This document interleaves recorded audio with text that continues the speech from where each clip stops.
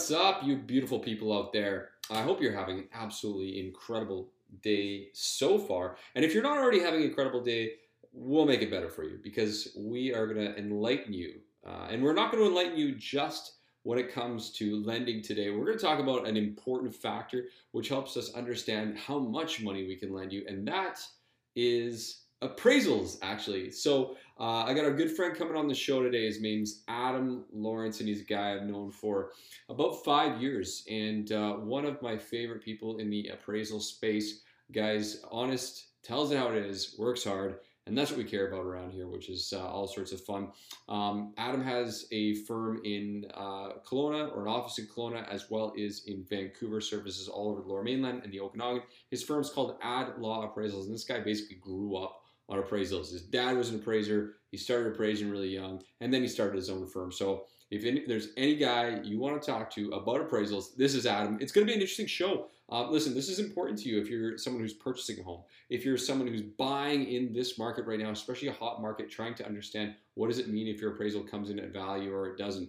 If you're trying to predict different locations and areas and understand what actually goes into the report, all really important stuff. Listen, if you're in the industry, if you're outside the industry, I think this one is really going to open your eyes as to understanding the values of a property. Now, today, as always, we try to give away a Thrive mug to every single one of our beautiful reviewers. So today, my ask to you guys, if you are listening to this show, watching on YouTube or wherever, do us a solid. If you're getting value out of the show, send us a DM. Leave us a rating on iTunes. That means everything. Share our show. That is what I ask of you today. That is the only thing I'm going to ask for forever. Other than that, let us know if you're liking the show. Enjoy this episode with Adam Lawrence of Ad Law Appraisals. See you on the other side.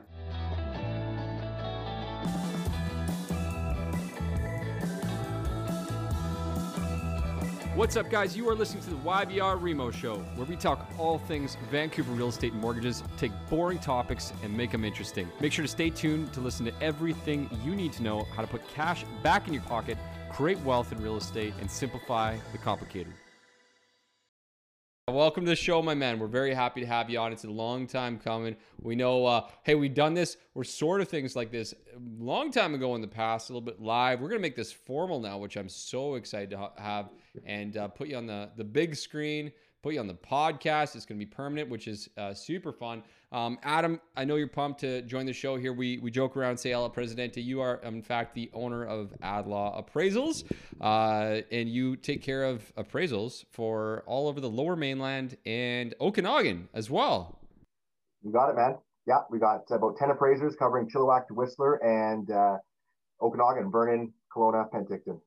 Really pumped to have you here, and we were just talking before you came on to Derek and to Dean here, who are joining me on the screen, and we were just excited to kind of break down not only the appraisal process, but quite honestly the things that just keep coming up over and over and over and over. And it's like, when we have you on, you can help us break this all down, right? I can try. I can try. Awesome, Derek, lead us off, buddy.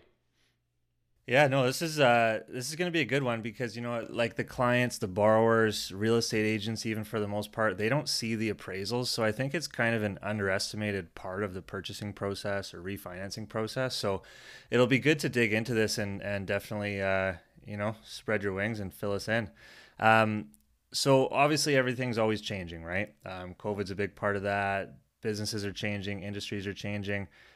We've seen some changes from our side. Some banks are, supporting some more technology savvy valuation models, which you obviously are aware of. So I wanted to get your thoughts on how appraisals and regulation has changed over the last couple of years and where you kind of see things going. Yeah, sure thing. Thanks, guys. And Alex, Dean, Derek, so happy to be here. I've been following Alex since I got into the appraisal business in 2013 and just seeing what he's done over the last couple of years. And you guys are an awesome team, so I'm just so happy to be here. Thanks for having me. So the appraisal industry, yeah, it's funny. I haven't been asked this question in a while. Like, where does it come from? Where is it at now? Where is it going? And it's funny. I was thinking about it, and my grandfather, I saw my grandfather's appraisal today. I went through all my stacks of stuff, and he did an appraisal in the 1960s with pen and pencil. And you didn't need any accreditation to do an appraisal in the 60s. Anyone could do an appraisal. As long as you said you were an appraiser, you had a pen and paper, you could do an appraisal. So wow. And it's exact same thing, today is that you're looking, the fundamentals are the subject property, describe it as best you can. What are all the key value drivers of that property? And then you're comparing to the market, what's happening in the market, and you use your appraiser judgment and some analysis to come up with that final appraised value. So that was the 60s. The 90s was completely different. My father started an appraisal company in the 1990s, and it was pretty old school as well. They had everything in a big book. They were photocopying left, right, and center, going down to pick up pictures at the photo mat, printing it out, delivering it to the bank. So, super old school. I mean, imagine me delivering an appraisal to you guys today. It sounds completely insane. And today we have the power of technology to really do things faster and effective, more so than any other time. And it's amazing. So we can really up our efficiency. And some of the hiccups that come into play are just the data, making sure we have the best data possible. MLS listing is a great resource for us to make sure we have the best and most supportable value possible. And I think you're asking one more question about AVMs. Yeah. Kind of like the technology that's coming along. So AVMs are automated valuation models. They've been around since the late 80s, early 90s, and it was a way to basically get deals done faster. So especially in low risk situations, the bank says, okay, we can hire an appraiser. It's going to cost $200. It's going to take a week or 10 days to complete that appraisal. Why don't we put together some data we have in the area and kind of spit out a base value that will help us get the deal done? And that's what an AVM is, and they're getting better and better every year. In the early 90s, when they were coming on board, it was supposedly a death sentence to appraisers. The whole industry was going to shut down, and these computers would take over. That hasn't happened, and it's not going to happen. And the reason for that is, I mean, I was driving down East Vancouver today on King Edward. Every house is different. Every single house is different, whether it's new, old, renovated, good layout, bad layout. There's all these key factors that the AVMs can't keep up with, and real estate, like the improvements are changing every 5 to 7 years. Massive updates, or it becomes a tenanted property and completely loses value in the sense that you have bad tenants that are destroying the property. So all these things can happen. AVMs, they're great for low risk situations, but at the end of the day, if you want 80% loan to value, a lot of times those banks are going to want an appraisal to make sure their loan is well secured. So although it kind of scared us in the early 90s, it hasn't been the big downfall to the appraisal industry that we thought it was going to be. So just staying on this topic of change, it's pretty crazy to see where you've come from the 60s to now. But we've seen a lot of change just because of the pandemic and everything that's going on with COVID. Do you want to maybe just shed some light on some of the significant changes we've seen just since March to now? Yeah, sure. So everyone was hit with the big, COVID pandemic in March, and it was scary. Like the uncertainty was really palatable, and everyone was feeling it. And what the appraisal industry did was we created something called a modified full appraisal, and we communicated that to the banks. And what it was is it's an exterior inspection with time and geo-stamped photos provided by the homeowner, occupant, tenant, realtor. And what that does is it gives us enough data to the photos and the exterior inspection to create a good, solid appraisal report. And that's kind of how we've adjusted to COVID. If everyone's comfortable, we go in with masks, gloves. We ask the occupants to have all doors and closets open. So we just quickly walk through and get out of there as quickly as we can, make it nice and quick and safe. What really affected the whole entire market and appraisers as well was the drop in sales in April, May. So it was scary. It was kind of the lowest sales volume in 15, 20 years for the month of May.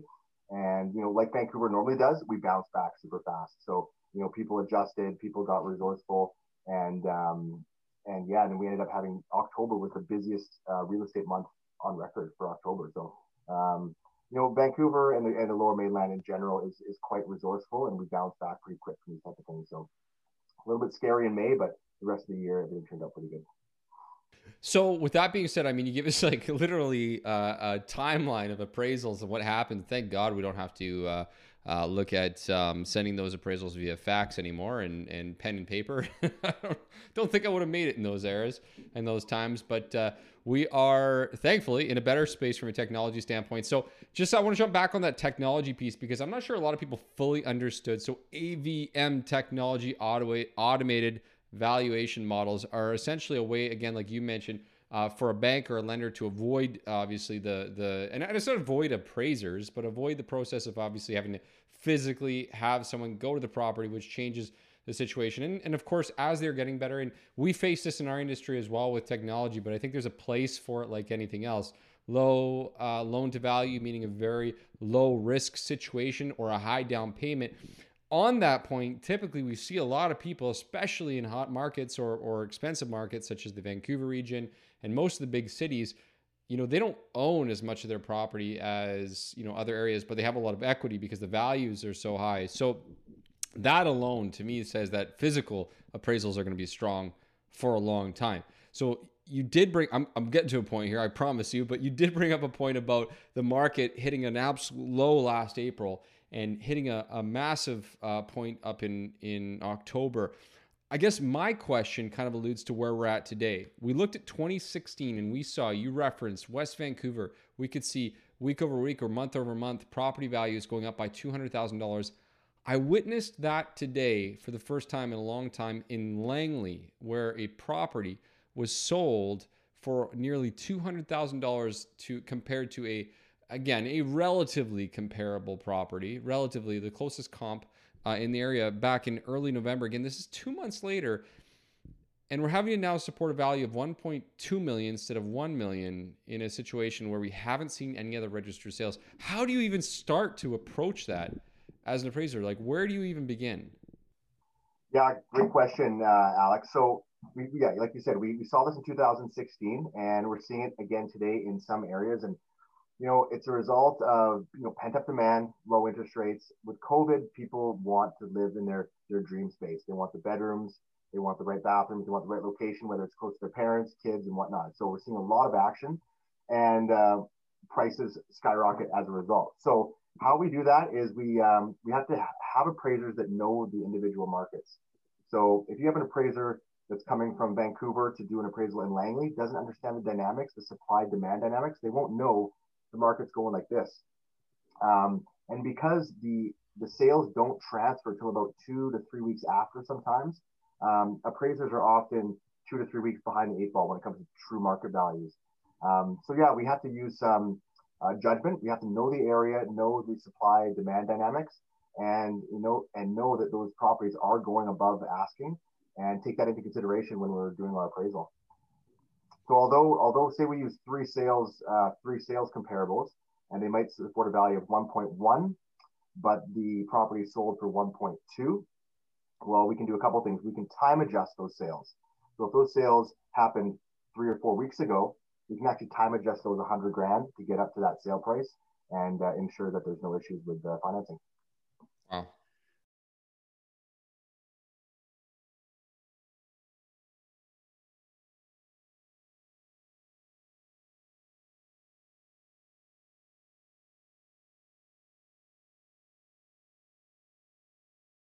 Absolutely, yeah. So we can do what's called an appraisal update. An appraisal update means we use the same appraisal, same inspection that we did, but we just use new comparables and a new market analysis. And I'm happy to do that. Even there's some times when, I've done it a handful of times this year. We get the appraisal done in January. Say it was a pre-sale. So the property sold in 2017 at the peak, or 2017-18 at the peak. We're getting appraisal done now and it's coming in light. Well, I'll put a note on my calendar to review that appraisal in 1 month, see if there's any new sales, and let the broker know, hey, a new sale popped up. We can actually support an extra 50, an extra $100,000. They're happy, and as long as the lender will approve an appraisal update, which they usually will, then yeah, that works every time. So I'm going to play counter to that point. Have you ever seen it work in an opposite direction? Has it ever happened in the opposite way where a property value has decreased around that? Or is that something where, okay, that appraisal report has been complete, it's locked in, there's no change? Has that ever happened to you? So no, I don't believe an appraisal report is ever in stone. An appraisal report is an opinion of value based on, you know, the information that we have available to us at that time, I'm always open to reviewing an appraisal to see if we have the data correct for the subject property, the floor area, the bedroom count, etc., and to make sure the comparables are the best comparables. And yeah, always willing to have another look at a property for sure. Interesting. All right. So we recently, again, I don't want to date the episode too much, but let's just say every single year in January we have this lovely thing hit our door, and it's called an assessment. It's a BC assessment. So if you're listening, if you're in British Columbia or you own properties in British Columbia, you probably know what we're talking about. If you're in different provinces, it could be a little bit different. So keep that in mind. We get this assessment every single year, and every single year, Dean and Derek and I and the entire team, and I'm sure a lot of other people in the mortgage space get a whack load of emails, phone calls, text messages, and questions saying, "Hey, I just got this report. What does it mean? Am I paying more tax? Am I paying like, is my home worth more? Is my home worth less? Like, oh my gosh, I just bought it," and it just stresses people out like crazy, like nothing I've ever seen. And in fact, that continues pretty much all year until the end of the year as people look up their assessment values and compare it. What is a BC assessment, Adam, and how do they get those numbers? Please help us. Alex, we've been talking about BC assessments for how many years now? Every year. 5, 6, 7, 8 years. Every year. Yeah. So like you said, January assessments come. What do they mean? Why is it important? So I worked with the Assessment Authority for 2 years, and the goal of the Assessment Authority is to fairly distribute the tax base amongst the citizens of that area. So they do their best. They use mass assessment tools. So they're not coming into the property. They're using algorithms, and they're spreading a couple points of data across the entire area. And of course, when you do that, you get some properties that are bang on with market value, some that are below market value, and some that are way above market value. And they have statistics to kind of prove that. So as long as, like when I was doing North Burnaby, I had 15,000 properties. As long as the statistics were good enough, where the average kind of was close to the sale, if the assessed value was close to the sale price, we would check off the whole assessment of 15,000 homes, and we'd send those assessments out. So like, and what was that margin of? What was the margin that you could have? Huge margin. So think about a graph like just like this, and you've got boom, lower, higher, lower, some that are right on, and that's the assessment to the sale price ratio. Okay, so what you just described, because most people are listening to a podcast right now, is not a horizontal, a diagonal line with different values coming in lower and higher. Yeah. Okay. In that range. I'm assuming everyone's on video in 2021. Yeah. So basically, there's a huge coefficient of dispersion. Usually it's around 7 or 8%. And so what that means is you have 15,000 properties that you're assessing. Say there's 100 sales in that area. That of those 100 sales, like the average should be around 97% of the market value. Got it. Course, okay. Of course, with averages, some are high, some are low. But once you get they're that, not accounting for your renovations, and they're not accounting for your new basement suite, and they're not accounting for the new roof you put on the home, or the fact that you're overlooking maybe a pond or something of that nature. Are these things considered? I can break it down exactly to how we do an assessment. That could be maybe for another show. No, please don't do that. Yeah, it's pretty basic. But what they do is they take a couple of data points, spread it over all the properties, and yeah, like you said, so if a property sells in the area that's got some positive features, that's going to apply to all the houses, even the ones that don't have those positive features. Conversely, if a property sells that has some negative influences, they might take that value and spread it across thousands of properties, many of which don't have that negative influence. And what do you get? You get a hodgepodge of values. Some are high, some are low. My example is the house that we live in now. We bought it in June of 2017. And when our assessment came out in January 2018, it was 77% of the value. So the assessment was much lower than the market value. And so, I mean, that doesn't mean much. It doesn't mean we pay less tax because a rising tide raises all boats. So if all the assessments go up 20% or 30%, the government still needs X amount of dollars to operate, and the same goes the other way. If your market values go down 20 to 30% on your assessment, the government still needs X amount of dollars. And what will happen is, if all the values go down, the tax rate will go up to balance that out, and vice versa. So my thoughts on the assessment is take them with a grain of salt. Take them very lightly. If it's low, just think to yourself, I pay a little bit less in tax. If it's higher than your neighbors, to say, hey, I got a nice place, and I should be proud of that. If you want an exact value of your property as of a certain date, hire a professional appraiser. Love it. Absolutely. I think a lot of people stress out about assessments and values when it's not really relevant to their current situation anyways, right? Like if you're not selling or refinancing in that market, it doesn't really matter. So there's zero reason to stress it. Even if you fought tooth and nail, you might save $100 in taxes or something like that. And, you know, we're all busy people. And I think it should just be taken lightly and used as a tool for distributing taxes. And that's it. Yeah, for sure. So there's another big piece we wanted to touch on, which is market rents. So for years and years, we've been battling, you know, someone's buying a house with a basement suite and the bank wants a rental agreement, like a physical agreement with someone committing to renting that suite, which is very hard to achieve, obviously, when you don't own the property. So it's been this crazy gray area in lending for a long time. So finally, a lot of banks and credit unions are starting to work with us and they're accepting market rents, which I'll let you dig into, but it's essentially an economic rents to confirm what a basement suite or what a property could rent out for in the current market state, right? It's the same as an appraisal. With an appraisal, we're telling you what the most probable selling price of a property is. Same with a market rent. We're saying what's the most probable rent this basement suite or this townhouse is going to achieve in the market. It's not always exactly what it could be currently renting for $1,000, but just like an appraisal, we have to scour the market and find evidence to support that $1,000 is reasonable. Sometimes it's low if it's been, you know, if they've had a tenant there for a number of years, and sometimes it's high. Most often it's high because they're including internet, TV, phone, you know, whatever else. And from a financing perspective, the banks don't want to include that type of rent. They want a pure market rent. What would this property rent for without furniture, without utilities for 12 months? Yeah. So where are you doing that research? Like where are you finding comparables? Good question. So, and market rents have changed a lot. So about 5 years ago, you could just come up with a market rent out of thin air. And it would be a one-liner in a report. It would say the market rent for this house is $10,000 a month.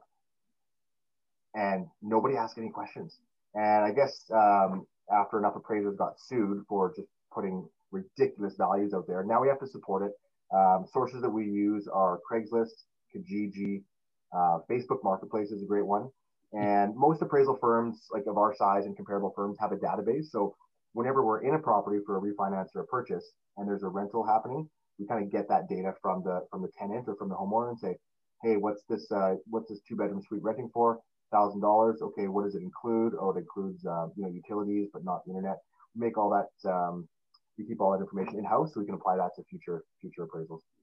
So what we're hearing is a market rent is basically a full appraisal report. Essentially, there's clearly a lot of data going into that, a lot of work. You know, how when you mentioned it was just one line and now it's this full report, I would assume there's got to be a change in price now when somebody orders an appraisal. It's obviously going to be more expensive if they require that market rent as well. Absolutely. Yeah. About 5 to 6 years ago, it was a one-liner, and AdLaw appraisals, we did it for free for our clients because we do so much work with companies like Thrive and other brokerages that we would just do it as a value add for our clients. And then once the appraisal institute said, oh no, it has to meet all the requirements of a full appraisal, means you have to have the comparables, you have to have an analysis, you have to know, you know, the zoning and all that stuff for the property. We do charge more for it. It's a little bit cheaper when it's included in a full appraisal. But if it's a standalone market rent, the fees are they range from about $100 to $200 for that. I think there's been a lot of value in learning about how these market rents work because a lot of our clients also rely on that for the purpose of qualification and just generally speaking, knowing what they can rent a place for if they're using it as an investment from that perspective. You know, you mentioned Facebook Marketplace, you mentioned Craigslist. Have you seen the data that you receive or the places that you look for data? Has that shifted a lot in the last couple of years?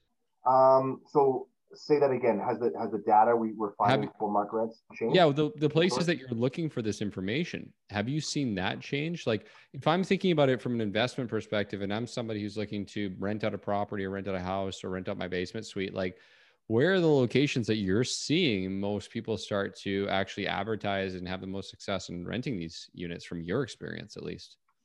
My experience is limited. Property manager would be better suited to answer that. However, Facebook Marketplace has just gained a lot of traction the last year or so, especially with focusing in on areas nice and easy. It's just a user-friendly system, and it helps appraisers because I think Craigslist has like a GPS or postal code option, but it's still a little more clunky. And yeah, Facebook's been coming a long way. In Okanagan, it's Castanet is a good one. I think the reason I brought that up is because, again, a lot of people ask us straight away, like, hey, where do I look to rent this out? Or where should I look for market rents? Or where should I look to get an idea as to what this type of property would look like? And right away, there you go. So if you're looking in the Lower Mainland, Vancouver area, like now, it used to be Craigslist all the time. Now we're seeing Facebook Marketplace. If you're in Kelowna, it's not Craigslist or a marketplace, might be, but you should be considering something called Castanet, right? So just kind of interesting from that perspective of where should people look and go. So you need to kind of know your local demographic or geographical area. Have you had any requests for a market rent for Airbnb? Is that a thing? There's no user for that type of assignment. It would just be for someone to get an idea of what they should rent it out for their own purposes. But Airbnb has, if you have a good property manager or they have some good algorithms that say, hey, you should put at this to get the maximum rent. That's definitely outside our area of expertise. When the banks start accepting it, maybe we'll work on that. Let's hope so. Yeah. We know what, we appreciate you saying that right away. You kind of mentioned, like, if it's rental income, you should talk to a property manager, which is someone we will have on the podcast in the future to talk a little bit more about that. But hey, that's why we like guys like you who actually can tell us and let us know, hey, I'm not the guy, go talk to these guys. So key and so important. So one last point on the rent. So when we're looking at an appraisal for the purpose of value, we're looking at like sales, say what's sold, right? But with rent, you're just looking at what's listed. So you could see that there's multiple listings for, say, $1,600 a month, but theoretically those could maybe be renting at a lower cost. Do you see any changes coming in the future to maybe organize this a little bit better? Because it still seems really unorganized from a perspective of where you're getting your data. Do you want to start a business with me, Dean? Sounds like a great business opportunity. Let's go. We're all in. We're all in. A database. It is. It's imperative that there's a database. So the multiple listing service has started a database with actual lease units. So if it's almost like a commercial database. So in the commercial sector, if you're leasing a warehouse for $12 a square foot and you get $12 a square foot or 11, it'll say that on MLS. And now MLS is doing that with residential, which is perfect. With respect to like the Craigslist and the Facebook Marketplace that have listings, we found, generally speaking, the actual rents are very close to the listings. You can tell when someone's fishing and it's like just ridiculous. We have a 2-bedroom apartment in Cloverdale. We're looking for $4,500 a month or something. You're like, okay, that's an outlier. We're not going to look at that, but you can get a pretty good idea. And we're not looking just at one. We're looking at 5, 6, 7, 10, 12 listings. And then we can kind of corroborate that with our database of what we know about the market, piece it all together and come up with something that's reasonable. But it's a great point, Dean. Like, I think there should be a database where people can pay and get that data just like MLS. All right, so man, we got a few more questions for you. We want to end off. We're going to talk a little bit about comparing your property to your neighbor's property. We'll end that off there, but I think we got a few more questions. We're going to do a little rapid fire through some of the questions that I feel like people just ask you all the time, and they ask us all the time. So we got to give the people what they want. We got to give people what they need, which is the common questions or the common answers to those questions. Derek, why don't you lead us off here, man? Why don't you walk through the first question? We'll try to do this a little bit more rapid fire to see if we can bang through this. So this question comes up all the time from the consumer, the client. Why can't I have a copy of my appraisal? Right on. So an appraisal is a financial document that's written for one reader only. For mortgage financing purposes, we create an appraisal report for a lender. So whether it's Scotiabank, First National, TD Bank, they're the client and they're the only ones that are basically allowed to look at and use that report. Doesn't matter who pays for the report. The borrower could pay for it. The broker could pay for it. Any sort of situation is irrelevant. It's whoever the appraisal is written for. And there's a lot of reason for that. So when you order an appraisal for Scotiabank, for example, we're writing it to Scotiabank's guidelines, and we're writing it towards a sophisticated reader. If that gets in the hands of the homeowner, it's a plethora of issues that can happen. They could use it for a purpose that is not intended. So they could use it for separation, divorce, tax, capital gains, estate planning, all these things. That gets really hairy. So they can get in a lot of trouble. Actually, the broker can get in a lot of trouble too if they're the ones that release that report, and so can Scotiabank. So it's important that when we are writing these financial documents, that they get into the right hands and stay in the right hands. And in this case, it's the lender's the client, and they're the ones that has full responsibility of that report. And that's so interesting because the number one question that we get asked, to Derek's point, is, hey, I paid for it. Why can't I have it? So to your point, I believe what I'm hearing from you is that they are paying for the service to happen, which is required for the loan, but they're paying for it. The lender, however, is the one who owns the copy because it's required to release the loan funds. Is that correct? I think you touched on that perfectly. Ownership is the key word there. Who owns the report? It's the lender. Yeah. I mean, I just thought about something. I pay school taxes, and I don't have any kids that go to school. So, I mean, it's a payment. It's something that the borrowers have to pay to get the mortgage, right? They're not paying for an appraisal report, right? I don't think they're paying for an appraisal report. They're paying to get that mortgage financing and that advice that you guys offer. So, hopefully, I'll keep hammering that as much as I can, and hopefully that gets through. You mentioned there's multiple purposes, right? And you want it to be in the right hands for the purpose of that appraisal. Now, for all these different reasons of why, we don't need to get into all the why, but what reason would cause it to be more expensive? Because I would assume if a client's going to order that, you're writing it a different way, you're expecting different feedback from that client than you would from a broker. So I would assume there's a different price. Yeah. So often what happens is, an appraisal is done for, we're just going to keep advertising Scotiabank. An appraisal is done for Scotiabank. And then the borrower calls us and says, you know what, we're getting a separation and we need that appraisal for separation purposes. The reason we can't provide that to them is because, one, it has to be written for that purpose in mind. It's got to be written so it can be used in a court of law. So if it's any sort of litigation or court proceedings happening in a result of the separation, it has to be written with all that terminology, all that kind of complex wording. We don't do that for the financing because the financing appraisal is a little bit more of a simple appraisal, and we charge lower rate accordingly. If they want to use it for separation or divorce purposes, the price can be about double. And if they want to use it for tax purposes or estate planning purposes, we can revise the appraisal a little bit and send it to them, but there is a fee for that. Yeah, it's called a letter of transmittal, and we as long as the lender releases the report, we can do that. But it's really in the hands of the lender.